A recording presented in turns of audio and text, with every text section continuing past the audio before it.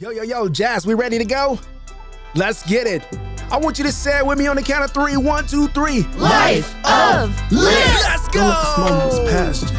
Grab you a pen and a pad. Life is moving too fast. Slow down, live you a life of list. Don't let this moment past you. Grab you a pen and a pad. Life is moving too fast. Slow down, live you a life of list. Yo, welcome back to another episode of Life of Liz. And y'all know I will not ever start an episode without shouting out Possibility Studios. That's where we're recording, and Paradigm Shift for powering this wonderful production. And I think I'm gonna start a new thing here. I'm gonna shout out my producer, Jazz. Yo, what's up, Jazz? We ready? Y'all know her in the intro. Every single time, even though you don't hear her voice, everything that comes out of this microphone is touched by Jazz, and so I want to show her some love as well.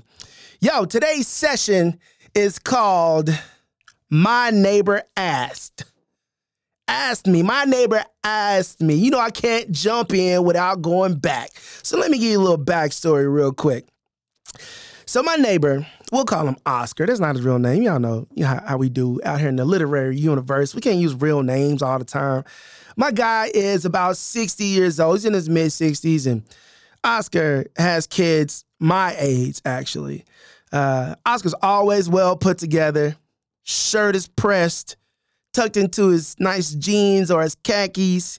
He's walking around in his freshly minted New Balances.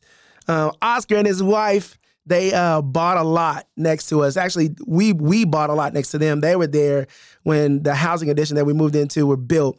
And he bought not only his lot, but the lot next to him because they love to garden and they wanted to kind of protect that space. And so one of the reasons that I garden to this day is because of Oscar letting my kids come over, and they would bring us fruits and vegetables. And it was a really cool situation. Well, one of the things that they absolutely love to do was they love to watch out for their physical and their psychological health. And that sometimes include being out in the neighborhood and walking and talking to the neighbors. And of course, since our houses were right up next to each other, we actually shared a fence. I talked to Oscar quite a bit. And so one day I'm out in my front yard, and I'm just kind of standing there. And we had been hit with these rains, just back-to-back rains. And for anybody that lives in Oklahoma or lives in a climate like Oklahoma, you can go days without water, or you can go days with a lot of water, right? It can be hot one time. I think we had a stretch a few years ago with above 95 degrees. And then it can have an ice storm, and we could tornado the next week. And we just got a lot of stuff going on in Oklahoma. But this very specific time, I had just missed days and days and days of rain. I had just gotten out to the yard. I had mustered up the motivation to cut my front yard. And for some reason, I just let it get away from me. And I can always tell when I let my yard get away from me, because whenever I'm driving, pulling into the driveway, or I'm coming out checking my mail, people drive by the house and they kind of give you that look that it's time to cut your grass look, that why your grass so high look, that you a terrible homeowner look, that you driving my property value down look. Yeah, I know the look that people give you when you're not doing what you're supposed, that look where your trash can been out in front of your house for 2 days longer than the trash day look. Y'all know the look that when your kids being too loud playing outside look. Y'all know the look that people give y'all. Well, listen, it wasn't like I was happy about it, because I actually had to be the one to cut it. I knew it was bad. I admit it was bad, right? And this is how I know that it had gotten to the level of badness, right? The ultimate level is when the people who cut yards drive around and they leave notes on your door. So I finally got to know it. I was like, you know what? Okay, it's too much, right? I can't do it. When I started to get out there and I was walking around, snakes were in the grass.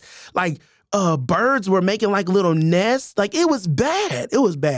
I gotta admit it was bad. Anyhow, so I come home one day and I decide that I'm gonna do it. So I throw on some random set of clothes from the dirty clothes basket, because I didn't want to put on clean clothes to go get dirty.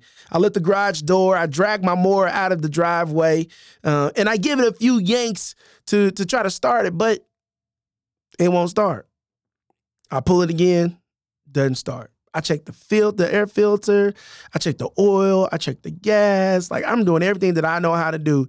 And I'm just yanking this thing away and it will not start. Well, of course, because Oscar, he keeps his property up. Remember, Oscar's the type of guy that's going to come out in his button up with his shirt tucked in his pants with the freshly minted New Balance. Like, he's got the garden next door. His yard is always well manicured. Oscar comes out and he hears me yanking at this lawnmower. And by this time, I'm sure I'm audibly, visibly frustrated. And he says, hey, you want to use my mower? And I said, no, I'm okay. Just prideful, right? I'm gonna fix the mower. I'm a good property owner. I just let my grass get away from me. I've been traveling. Like, I'm gonna cut the grass. And he asked me again. He said, do you need some help? And I said, nope, I'm good. In fact, Oscar said, you know what, Derek? I know you're out here and you want to do it on your own. How about you let me go get my mower and we'll cut it together? Oscar said, we will cut the grass together. And I was like, no, it's okay. You know what, Oscar? I'm gonna do it on my own. Matter of fact, I'm gonna do it right now. And in fact, I'm gonna cut my whole yard with a weed eater. A weed eater.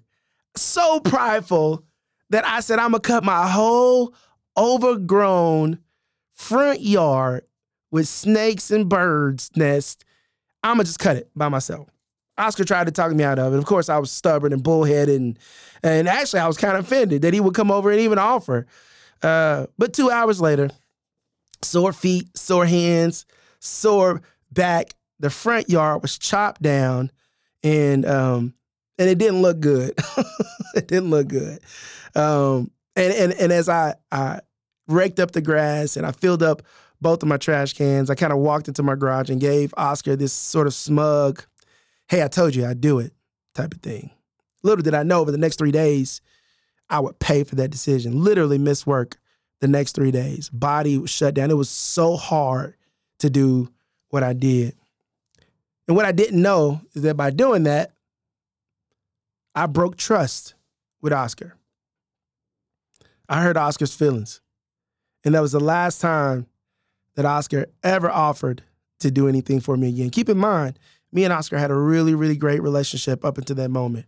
They would bring us fruits and vegetables, and I would get mail over to the house, and he would call me. We had each other's numbers, and the kids would drive up and down in front of they would on their bikes go up and down the street, and we just had this really cool relationship. But when Oscar felt safe enough to see me struggle and come offer some assistance, I denied it. And so I want to jump off this conversation today with this quote. Pride will keep you where you want to be, but it won't get you where you need to be. Ooh, that's so good. Pride will keep you where you want to be, but it won't get you to where you need to be. I'll say it one more time. Pride will keep you where you want to be, but it won't get you where you need to be. I was so confident. I was so comfortable just in my pride. I'm going to do it. I'm a good homeowner, right? By asking to help me with my front yard, you questioning my manhood. You questioning me as a husband, as a father, as a business owner, as a neighbor, as a homeowner. You're bringing everything to the table by asking me if I need some help. Come on, somebody honk your horn if you're in the car right now, if you can identify it. You've been in a place where somebody's asked you, hey man, you need to borrow some money? Hey, you need some money? Hey, you need a ride? Hey, you need me to pick your kids up? Hey, you need some food? Somebody's out there has been asked if you needed help. And for some reason, help means that we don't have it. And we don't have it under control. And that we can't do it on our own. For some reason, receiving help, asking for help, for some reason, we've equated that to being beneath or low or less than. And I want to break that today. I want to break that misnomer, that myth, that because you need somebody to come alongside you, that it means that you don't have it. I want to break that today. Because for me, what I've realized is that every time I've asked for help, that I have people around me who rush, who flood to help me. They consider it an honor and a privilege that I ask them to help. In the same way that when I'm able to help people, that I feel honored, that I feel privileged, that I feel the joy of being able to do something and help somebody because I have that gift or I have that talent or I have that money or I have that car. Isn't that a really cool feeling? When you're able, whether you're solicited or not, whether you're asked or not, that you're able to step in and contribute to help. When you see somebody that needs something and you have what they need, that you're able to meet what they need, isn't that so cool? Yet somehow the thing that I receive joy from doing, the thing that I enjoy doing, which is helping, I was offended when somebody asked to do the thing for me. So bad, so bad. And when I didn't receive that help, it kept me in a place of tall grass, of snakes, of birds. I ended up hurting my body. I ended up doing something that could have taken 30 minutes. It took me 2 hours. And there's somebody out there right now who won't ask for help. I do this thing called Man Up with Waylon Cuban and Taylor Doe and some people here in Oklahoma City. There's some really cool influencers, that are some really cool human beings, that are some really cool leaders, really cool mentors in our community. And we do this thing called Man Up. And we get these young men and we bring them to this retreat location. We take them away from their families and their friends and we get them in a new space to where they have to meet us and they have to rely on us and they have to meet and rely on other people that are participating. And we have this activity called the Blind Maze. And it's really just a rope in a circle. And we blindfold them and we put them in and we call it this maze. And they have to hold on to the rope and they have to keep holding on to the rope. And we tell them before they get in, we say, listen, there is a way out. And at any point in time that you feel frustrated, raise your hand and ask for help. And without fail, these young men will not ask for help. They will walk in circles for 15, 20, 30 minutes. They'll just walk in a circle and they'll say out loud, man, this is a circle. This ain't a maze. This is a circle. And they'll get super frustrated and they'll know the answer. But the way to get out is to ask for help. And they won't do it. What have we done as a society? What have we done as parents? What have we done as community leaders where people feel shamed for asking for help? What have we done as supervisors and managers at jobs where people feel bad for asking for help? I used to love when my kids came up to me and they would hold a toy and they'd be like, Daddy, help. I would be like, yes, of course I can, because I'm super dad. Because I have all the answers, young 3-year-old, young 4-year-old. What do you mean you want me to open that pickle jar? I roll my sleeves up and I flex my muscles and I go, ooh, and I open that pickle jar with all the ease in the world. And they look at me with these beautifully colored eyes of admiration and respect because I was able to help them. And yet somewhere along the line, in between independence and dependence, where I'm trying to get them to grow up and do things on their own, and I want them to open the jar by themselves and to solve the problem by themselves and to do the thing by themselves, something has happened to where they feel like they cannot come back and ask for help. There are people who are hungry who won't ask for help. People who are living in homes with no water and light that won't ask for help. There are people that would much rather walk 5 miles than ask for a ride. And I think it's less about them and it's more about us. I think it's about the people who are the help givers. True, there's an element of pride there. I understand that there are people who need to ask, who need to open their mouths and ask for the thing. But I think there's something that's happened in our society where we've made asking for help a bad thing. Where we've made it seem like if you ask for help, like we're looking down, like we're handing things down, right? Where it's like we pat them on the head when we help. Oh, poor little person, you couldn't do the thing. Here's the thing that you asked for. We step back with our chest out and our pride shining bright and gleaming bright. Like we just have this, something that's happened along the way.